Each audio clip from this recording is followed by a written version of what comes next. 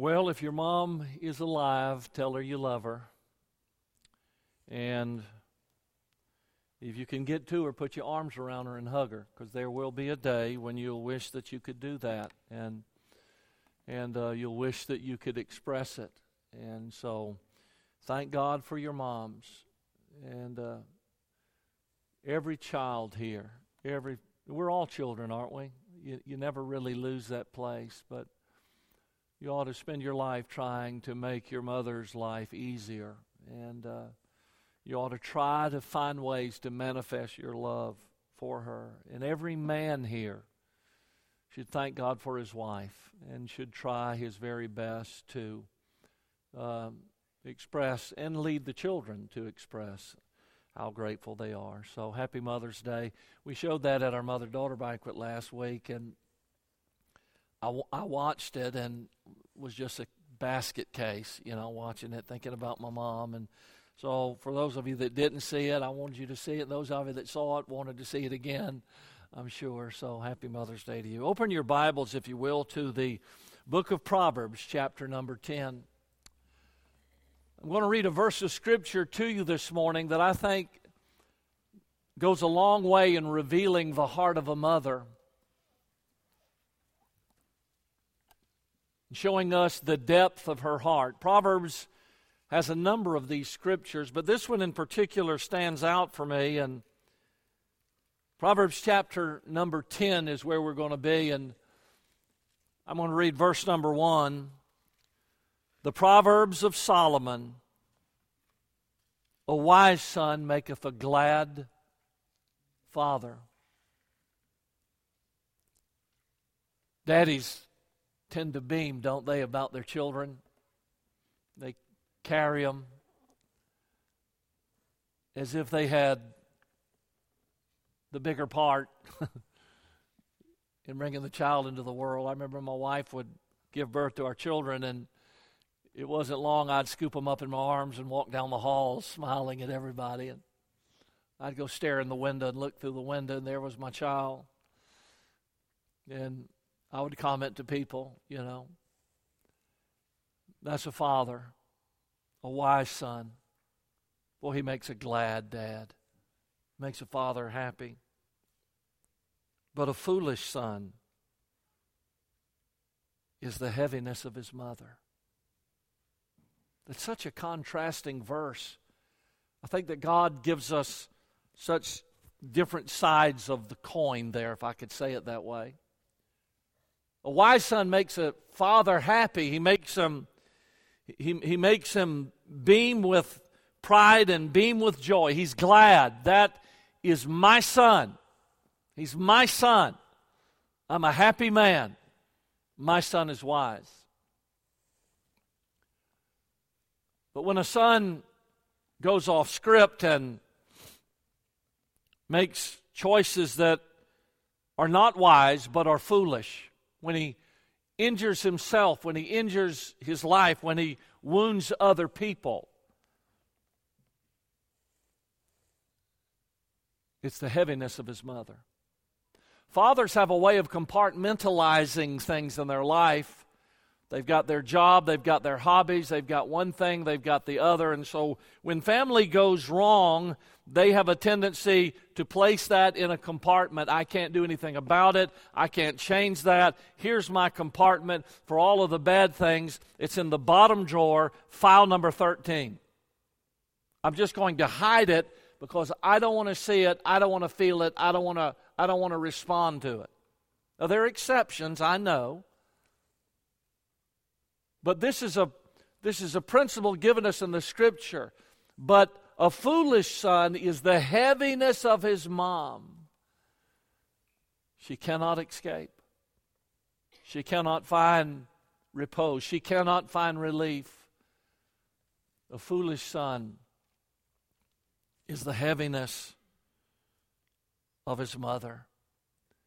And I think that reveals a great deal to us about a mother's heart. Let's pray, could we? Father, help us today. Would you give us on this day your special blessings, your touch in our lives.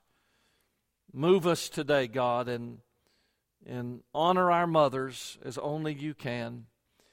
In Jesus' name I pray these things. Amen. Now I realize that we all come from different sides of life. There are different states represented here. We were born in different areas. And we were raised, many of us, under sometimes exaggerated, sometimes just slight, but different family dynamics. And the structure of our upbringing affects us even unto this day. We are impacted by how we were raised as kids. Now, we can overcome that, and we know that. But there are certain life views, the way we see things, the way we view life is to a certain degree impacted by the way that we were brought up in our home. Some of us here come from traditional families. Others grew up in what is painfully termed as a broken home. A broken home. That's a sad word. But it denotes the pain that comes from the fracture in that family unit that hurts so many hearts. Some are raised by a single parent. Others by the addition of a step-parent. Some had a mom and dad that grew old together. And you have the joy of watching that. Some suffered from the pressure of an abusive home. Others were nourished in an atmosphere of love. Some lived in a home, others just lived in a house. There's a marked difference between those two. Some felt the bond of family, and yet others grew up having never truly, fully experienced any real deep emotional attachment. He's my brother. I haven't spoken to him in 10 years. She's my sister. We rarely speak on the phone. We have nothing to talk about. Sometimes even with mom and dad. But I think that probably, if there is something here in our discussion of families that we all share in common, it would be a love and an appreciation for our mothers. Now, I want to say when I say that, I know from the start there are sad exceptions to that. I understand that. You may be sitting here and say, I don't feel that affection. I didn't have that kind of a mother, and I understand that. But I am grateful that those are at least just exceptions, not the norm. And I'm thankful for that truth. It was a simple, is it not?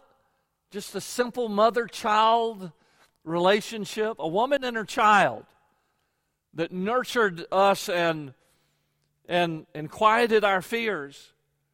Her voice brought peace. And her touch brought healing. And if she's not here, we miss her deeply. She said things that only a mother could say. And they went far below the surface and reached the heart. I think it's a significant thing on this Mother's Day that we recognize that the Bible says so much about women. There's so much in this book. And can I just say this, thankfully, that contrary to the loud and often chauvinistic messages that come from pulpits that women have a definite place of honor in the Word of God. Now, I understand family structure, and I understand how God designed the home, and I don't think that any home ought to get off kilter as the way that God designed it. But the idea that somehow that a woman is of a lesser gender and that somehow man is he is the grand poobate of life is just not given in the Scriptures at all. And yes, bless God, I know that woman was deceived first. I know that, and that she gives birth in travail. But let's not forget that the virtuous woman of Proverbs 31, who was anything but a wallflower, or let's not forget the fact that faithful women were such vital servants in the life and ministry of our Lord and Savior Jesus Christ. And could I just throw this out also to help us men remain, or at least have some semblance of humility, and that is the fact that the woman was deceived, man was not. Man sinned willfully. He knew he was sinning, and he willfully transgressed the Word of God and the will of God, and he also labors, and by the sweat of his brow in a world that's been cursed by his disobedience. So let's don't forget that. And let's don't forget the fact that Jesus was cursed for us and nailed to a tree that we might be reconciled unto God. And has not the Bible commanded us as men to love our wives as Christ loved the church? Would you just stop for a minute and let that soak? Would you do me a favor? Would you do me a favor and not pass that off? Would you do me a favor and not deal with that flippantly? Would you just listen to that again? That Jesus Christ has commanded every man in this room that we should love our wives as Christ loved the church.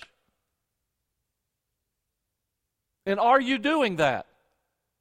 And are you attempting that? And do you even care how close you're coming to that? It's a lifetime assignment. So whoever you are and however good you are, you've not reached it yet. And it's something that we strive for in all of our lives. You're not to love yourself as Christ loved the church. That's easy for us as men to do. The radical statement to the church in Ephesus, who viewed women as basically a lower realm of society, Jesus said, husbands, love your wives. What? No, it's more than just ownership. It's more than just partnership. You are to have passion for her. Husbands, love your wives as Christ loved the church. That means that marriages should reflect His love rather than the curse. No, wait a minute. Look at me. Listen to me. Remember this. Man was cursed when? Back in the garden. Remember that? Man was cursed. Jesus died and became a curse for us that we might not suffer the curse. So in our marriages today, we're not supposed to be reflecting the curse. We're supposed to be reflecting the grace.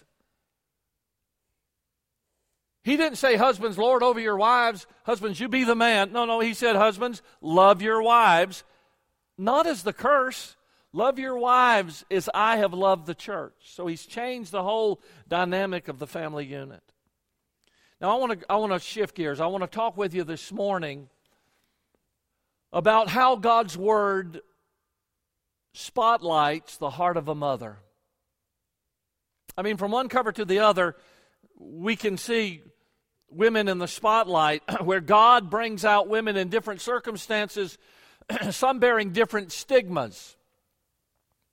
And yet God throws the spotlight on them and shows us the reality of a mother's heart. First of all, let me talk with you for just a moment about those who yearn to be mothers. Because whether in reality or not in our day and age, there was a time in Bible days where there was a stigma placed upon women who could not have children. In our modern day, we realize that that's not always the woman's fault physiologically. That sometimes that's because of something with the father, and yet children are not produced, and so it's passed on to the woman. And there were great burdens that were felt during those days. And they carried the stigma of a word called barren. And that's a hard word. It's an empty word. And yet the reality of the matter is that we find Hannah weeping.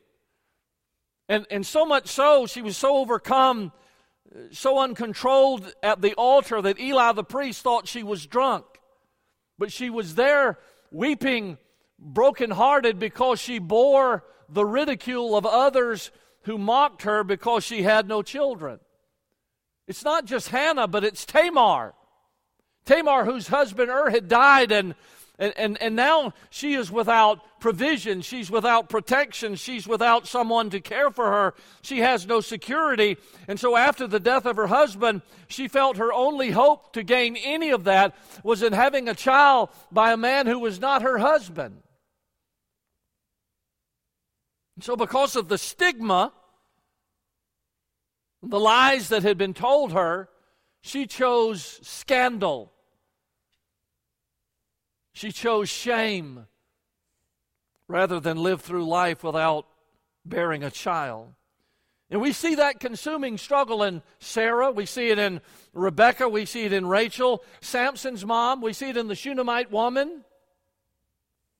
The brokenness and the difficulty that they faced in not having a child. By the way, that stigma today can be very real. And you can feel the great burden of someone who desires to have children, but for some reason cannot. She's not still a child and not yet a mother. And it can leave her world very gray and very despondent. And then there are those that have suffered miscarriages who wonder about the unfairness of having empty arms in a world that murders children,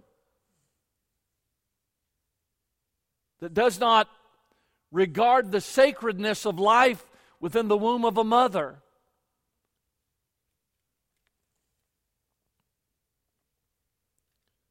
I have to restrain myself. My emotions, because I can think of nothing more godless, nothing more repulsive, nothing more nauseating than for someone to vote, to stand for, especially someone who even has the audacity to name the name of Jesus Christ, and yet they are openly for the abortion of preborn children. To stand in the presence of a holy God and say, I advanced legislation, or I promoted the death of children. I'm grateful for our state. I thank God for living in a state that fights for the life of unborn children, and I'm repulsed by every single person that feels otherwise. And if I had to lose 5 churches and spend the rest of my life sweeping parking lots, I would do it rather than change my stand on that. And somebody said to me, what do you do about church members? They just got to deal with it.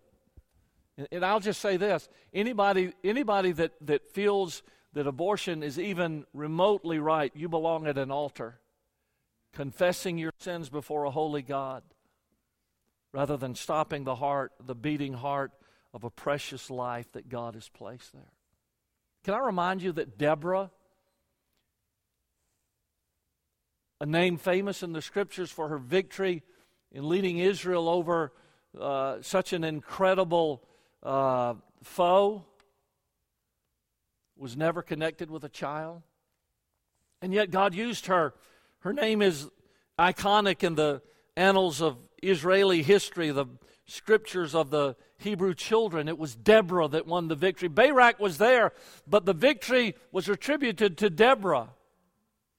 And she said there, without a child of her own, as far as we know, she said, I arose a mother in Israel. What is she saying? I did not bear children myself, but my God gave me the opportunity that as a mother I influenced lives. And may I say to you, if you're here today, if you're listening on live stream, and you do not have a child that you hold within your arms, that there are so many lives you can hold within your heart. May I encourage you to be like Deborah and to find your identity in Him and to allow Him to take your life and use it for His honor and His glory. Then second of all, there were those who were familiar with pain. So we find women in the Bible that struggled over motherhood. And then we find those who were familiar with pain. I think about Ruth chapter 1 and how that Naomi and her husband Elimelech left Bethlehem, the house of bread, and they went to Moab, which was they went there to escape famine. And so they they made their way into Moab, and while they were there out of the will of God, her husband died, leaving her bereaved and having to raise 2 boys by herself. The story got worse because sometime after that, after the boys had grown up and had married and had families of their own, the wives of their own now, suddenly her 2 sons die. So now not only is she bereaved of her husband, but of her 2 sons. Not only that, but she must now comfort her daughter-in-laws who are without their own husbands, her sons. And so she's a broken woman. She returns and goes back to the land of Israel, leaving Moab behind her. And when they see her, her friends say, "Are you kidding? Is this Naomi?"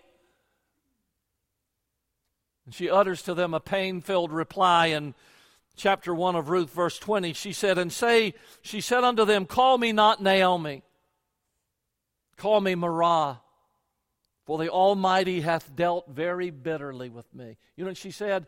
Marah means bitter. Don't you call me Naomi. Call me bitter.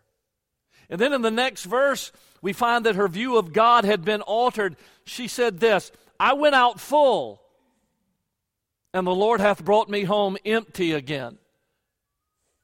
Then she said, "Why call ye then me then Naomi, seeing the Lord hath testified against me, and the Almighty hath afflicted me?" Listen to that, would you? Let me give you the lineup of that. Listen. The Lord hath brought me home empty again. The Lord hath testified against me. The Almighty hath afflicted me. Naomi said, I don't view God as I once did. Can I just say this to you, that God knows who we are. God knows how weak we are. And God knows the questions we have, and God knows the struggles we have. But if you'll read the rest of the story of Naomi, you'll find out that it did not end there. You'll find out that Naomi was indeed blessed of God, and you'll find that you can see the providential hand of God clearly in the life of Naomi. So when you see Naomi staggering back without a husband, without children, and you think her life is totally wrecked, if you'll follow Naomi, you'll find that Naomi was a blessed woman. So don't stop at the bitterness. Don't stop at the questions. Don't stop at, "I'm not Naomi, I'm Marah." Find how God took the bitterness out of her life. Think of Miss Job. We talk about Job. Wait a minute, let's talk about Mrs. Job. We don't know what her name was. But all the attention is on Job, except every now and then there's a Greek word I like to use. If you don't mind, I'll use it now, though you won't understand what I'm saying because it's Greek. But every now and then from the pulpit, you'll hear an idioso preach. And he makes the statement about Mrs. Job. Why? Because look, Job and her lost 10 kids. No, wait a minute. Not only that, they lost every ounce of wealth they had in the world. And so now the man that can rebuild all of that, he's sick. His body's broken out in boils. He sits in an ash heap down by the junkyard, scraping himself and trying to get some relief from the boils on his skin. She walks up behind him and hears him humming Amazing Grace or Oh, How I Love Jesus. And she said, "Are you kidding me? Are you still sticking with this church stuff? Are you still at it? Why don't you just get it over with, Job? Curse God and die."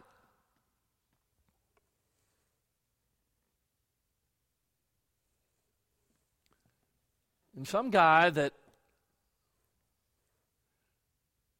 probably fell off of a John Deere tractor when he was a child and got run over by the Harris now stands behind a pulpit and makes out that she's the wicked witch of the West. You know who she is? She is a mother and a wife whose world just collapsed on top of her. 10 children dead. She's bankrupt. She has nothing left. And her husband now, his body is falling apart. You ever notice that God never one time rebuked Mrs. Job? He never said, "How dare you?" No, preachers do, but God didn't. Because God knew who He was dealing with. He was dealing with a mother who was familiar with pain. I want to tell you, you may be here today with a heart full of scars, and life didn't turn out to be the happily ever after that you imagined it. Your Prince Valiant may not have been very valiant. And it could be that you had a child that grew up and brought you pain that you never imagined possible when you were holding them as a child. But you bear their scar. I think of Dinah, the daughter of Jacob, and Tamar, the daughter of David, both victims of rape. Women whose bodies in marriages should be a source of joy, and yet they've been corrupted by someone else's sin, violated, scarred by someone else. Life can get really messy. I sure have learned that in my years of ministry. Sin can change hearts that one time were honest and true, and it spreads its collateral damage far and wide. Can you imagine how the heart of our Heavenly Father feels when His children go astray and His children are filled with pain and sorrow? Why do we view God in such drab colors? Why is God so black and white in our vision of Him? Why is that? Do you know what the Bible said in Isaiah chapter 53 verse 3? He is despised and rejected of men, a man of sorrows and acquainted with grief. We hid as it were our faces from Him. He was despised and we esteemed Him not. It was so grotesque, they said we could not even look upon Him. His visage was so marred. So here is a Savior that was despised, rejected. He was a man of sorrows. He was acquainted with grief. That's not drab colors. That's living pain. Don't ever think, dear friend, please, that Jesus is emotionless when you hurt. He feels your pain. And the shortest verse in the Bible, John 11:35, is one of the most precious because Jesus wept.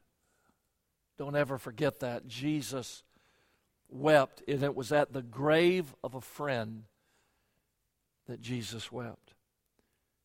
Next, not only does He spotlight those that struggle with motherhood, those who are familiar with pain, but He spotlights those who are carrying guilt. Would you go back with me, way back at the beginning? Would you stand beside me as Eve stands in front of the grave of her son Cain, or Abel, and realizes that it was her son Cain that put him there? Do you realize that it was her decision to take of the fruit that brought the sin into the world, that wrecked the world, that wrecked the garden, and that put murder in the heart of her oldest child? Can you imagine the guilt of a mother who stands there thinking to herself, if I had never listened and taken that fruit, my boy would be alive. And her other son was a fugitive, fleeing from the presence of God. What guilt. What guilt. What about Rahab? The harlot. That's what she was called. She was branded by her past. She was a harlot. I think no doubt that even though she escaped the destruction of Jericho, that it wasn't easy for her to escape her scarlet letter. And yet the Bible says in Psalm 103 verse 12, as far as the east is from the west, so far hath He removed our transgression from us. How far? The east is from the west. You want to find your past? Start going east, and when you bump into it, let me know. You'll be going the rest of your life. You know what He's saying? As far as the east is from the west, so far hath He removed our transgression. It's gone. It's not there. Quit claiming it. Quit fretting over it. It's gone. And God left Rahab's broken past behind in the crumbled ruins of Jericho. The harlot was a forgiven woman, and God would lift her guilt. By the way, if you study the life of Rahab, she married Salmon. And Salmon had a son named Boaz. And Boaz had a son named Obed. And Obed had a son named Jesse. And Jesse had a son named David. Listen to me. The harlot was the great-grandmother of a king. That's what God does with our guilt. That's what God does with our guilt. And Jesus, the King of all kings, was of the lineage of David. Think about Bathsheba. Think about the guilt of Bathsheba and the baby that she bore to David. The child died, and the guilt that must have haunted her as she held the lifeless body of her child, knowing that it was her decision and her sin, along with David, that brought that tragedy into their life. And yet, Bathsheba gave birth to the wisest man that ever lived, King Solomon. What about the woman at the well? She was silenced and shunned by so many multiple marriages. I mean, just think of all that had happened. She had all these failed marriages. So what do all these failed marriages make you? They make you a failure again and again and again and again. When are you going to learn? Listen, you failed here and here. Why don't you just give up on all? Why do you keep going through the same routine? Why do you keep failure in your life? But then she met Jesus at the well. By the way, she was living at that time with a man in sin. But John 4:4 says Jesus said, I must needs go through Samaria. Well, Jesus, why you need to go through Samaria? Because the Jews went all the way around Samaria so as not to come in contact with them. Jesus said, I'm not going around, I'm going through because I've got an appointment. I need to go this way. Why do you need to go this way? Because there's a woman there that needs forgiveness. And so the divine appointment with the Son of God was with a woman full of failure, failed marriages, and now she's living with a man. Somebody said she left her water pot but took the well. She left her water pot, but she took the well of life inside of her. Jesus forgave her and he saved her. Can I say this? I want you to listen carefully. You may not be able to get over your past, and others may not be able to get over your past, but God can get over your past. I don't care who you are or what you've done. I don't care where you've been. I don't care what everybody else says about you. I'm telling you that the one person who can get over who you were and what you did is the person that can change you today. That's the Lord. I am He. Isaiah 43:25. Listen to this. I am He. Even I am He that blotteth out thy transgressions for mine own sake, and will not remember thy sins. Whose sake does He do it for? His sake, not yours. God doesn't look down and say, Dean, I'm going to tell you something, son. You are one of the most amazing people I've ever met.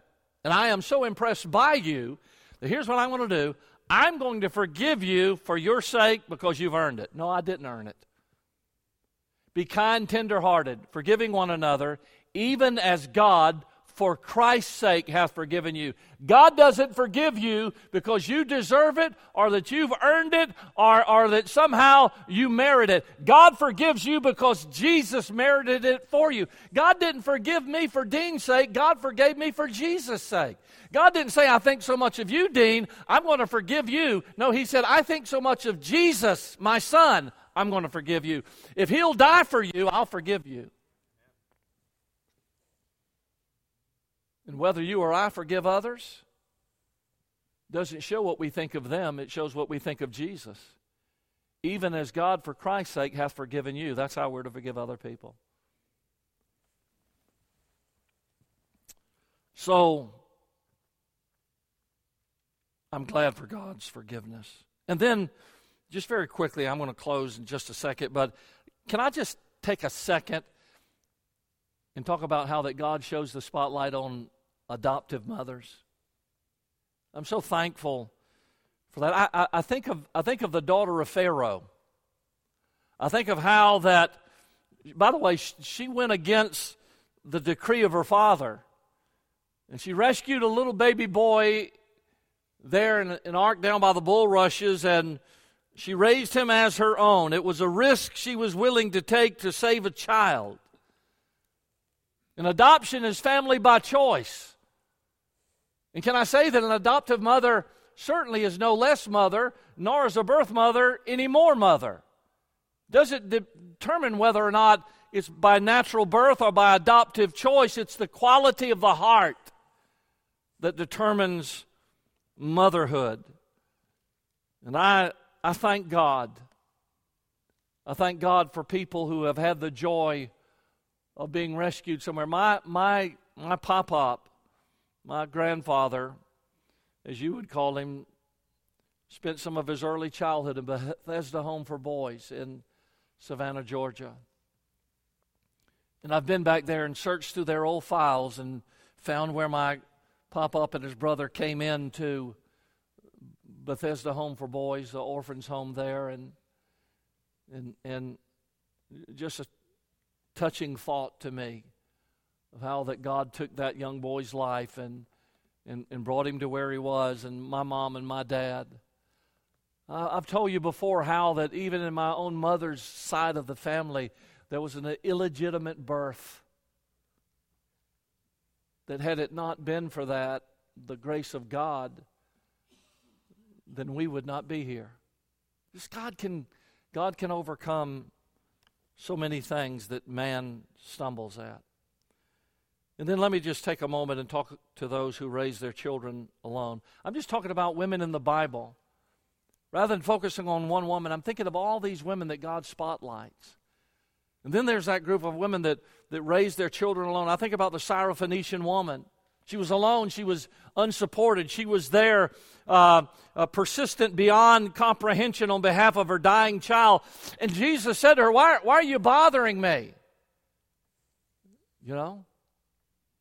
Why are you bothering me? And he referred to her the name that the Jews called the Syrophoenicians dogs. And she said, yeah, but even dogs get crumbs. What a faith. The disciples had said, send her away. But she was willing to scrounge for crumbs if need be so that she could help her daughter. And she would not give up until her daughter was healed. Sometimes that aloneness brings fear. I think of Hagar sent into the wilderness with Ishmael. Her face buried in her hands, she weeps because she doesn't know that the child will ever see another day dawn. And yet God hears the crying of the child. And he took that child and made a mighty nation from that boy. Can I tell you, to those of you that raise your children alone, that you're not alone, that your Heavenly Father will fill that relationship and what's missing in your home if you'll let Him. April the 15th, 1912, Rhoda Abbott stood with her son Rossmore and Eugene. They weren't even supposed to be there. She'd been married to the United States middleweight champion, Stanton Abbott. Lived a good life for a while, but then his popularity and fame just brought them to the end of a relationship, and they divorced. She was heartbroken. She decided to go home to family in England, so she went back to London, and she helped her invalid mother who was struggling after the death of her father, and her boys stayed and did all they could for her mom. But finally she realized that these boys are Americans. They'll do better in the United States, and so I'm going to take them back. So she booked tickets on a small liner to get her from London, England, back to the States. Well, there was a coal strike in England during that time, and so because of the coal strike, the smaller ship didn't leave, and they transferred her to the luxury liner, the Titanic. She was elated. She thought it was such a great stroke of luck that they would be able to make the trip back. It was almost like, with all of the bad things that have happened to me, wow, we get to travel on the Titanic. But on the 15th of April, 1912, at 2 a.m. in the morning, the cold, freezing Atlantic breeze sweeping across them, they find themselves standing in the middle of cataclysmic chaos. Panicking crowds pushing and yelling. They were so overwhelmed by what they found when they came up from third class. There was one final lifeboat left on the starboard side. It was called the Collapsible Sea. And the boat was sinking lower and lower toward those waters of death, those frigid North Atlantic waters. The crowd was screaming to get on the boat, get on the boat, get on the boat, screaming at her, get on the boat. So she stepped into the lifeboat and reached for her sons. But the crewmen would not let them come. They were young teenage boys and considered not children but men. And so they were barred from getting onto the life raft. Rhoda, who's listed, by the way, as Rosa on the manifest of the Titanic, though she never used that name any other place, climbed off of the lifeboat onto the deck of the sinking Titanic and grabbed both of her sons' hands and said, "If my sons cannot go, I will not leave them." That boat was lowered off the side, scraping its way down the side of the Titanic, and finally free of it, they began to oar themselves away. The deck slipped beneath the waters, and a rush of waves swept over her, knocking her and her two sons from the Titanic. Somehow, amazingly, she survived, but her boys were sucked under, and she never saw them again. I thought to myself as I read the story of her life, she went to Jacksonville, Florida, lived several different places in Jacksonville, finally went back to England and lived out the last part of her life in war-torn London as the Nazis bombed the city to pieces. I thought, what a life. I read letters that she had written about her boys, and she talks about what they would have been like and what they would have loved and the things that she saw that they would have enjoyed. And I thought to myself, what a mother's heart. She chose love over life. She was willing to die for the two boys that she brought into this world. And for the rest of her life, though she never embraced them again physically, her heart never let go of Ross Moore and Eugene. There is no heart like a mother's heart. I love the poet who penned, "If I were hanged on the highest hill, mother of mine, guess whose love would follow me still? Mother of mine, mother of mine." Thank God for the heart of a mom. I want us to bow our heads for a moment.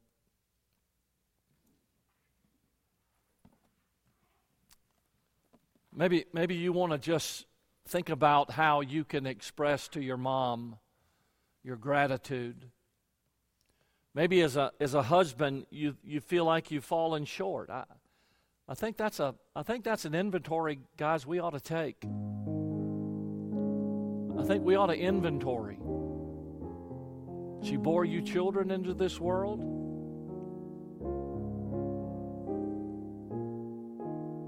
What's the major focus of your life, you or her? What you like or what she likes? What you want or what she wants? I think sometimes we're so selfish it's embarrassing, not just to us but to God, who created us in His image, a God who gives, a God who gave, a God who loves. Thank God for mothers.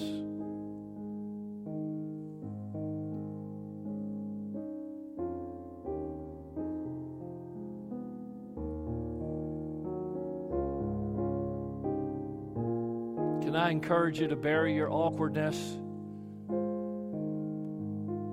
To somehow, some way, go beyond the call of duty to express your gratitude.